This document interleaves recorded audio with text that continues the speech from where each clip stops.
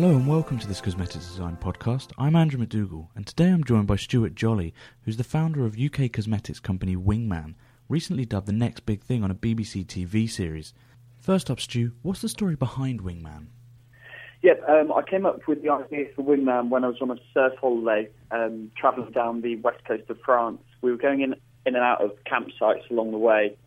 It was one of those sort of hot summer months where we were all getting fed up, not being able to shower, surfing in the daytimes. For me personally, it was, well, sort of how do I rectify that problem? And one of my friends brought along a packet of pink baby wipes, and all of us guys were like, oh, we're not going to use those. But 2 days in, we were all using them quite frequently, and sort of that's where the penny dropped. So whether it was hot and sticky tube travel in cities, commuting to work, cycling, going out for drinks after work, there was nothing to specifically target this sort of on-the-go need to freshen up.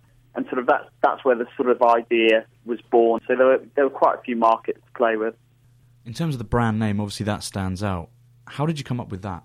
I was looking at different sort of names, which kind of, you want something which is always by your side, and this is how I envisaged this product, this wipe, that, so whether it is at work or whatever. And then that's when it struck me that most guys need a Wingman. And what it also allowed, and this was sort of my intention from the start, is to expand not just from a wipe, then actually go into a complete male toiletries range. So it was always in my intention not to limit myself. It was a deliberate sort of brand name, but also one which would hopefully communicate to our consumers. So is there a plan to go into the men's grooming market further with more products?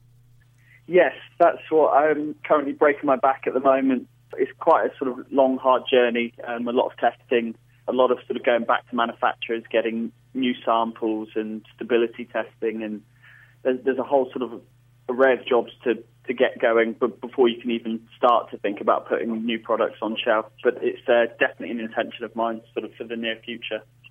I know you had success as well with the BBC TV series The Next Big Thing, and that led to investment from King of Shaves. What does this now mean for the company? It's just a really, really nice step in the right direction. I was working, when I launched my first product, I was still working out of my bedroom at home.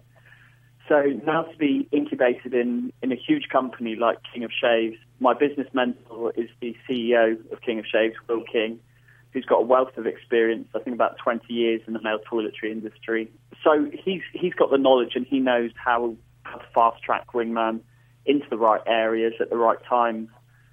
I've read that Will has many plans for Wingman following the investment. Can you tell us anything more about developments this year?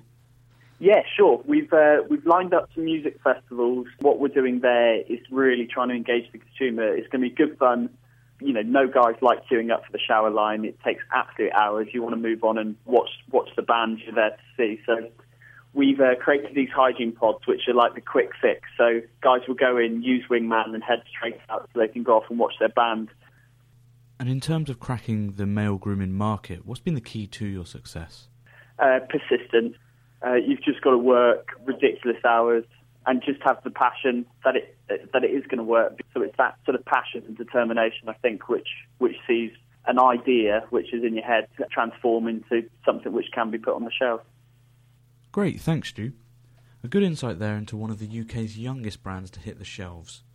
This is Andrew McDougall for Cosmetics Design.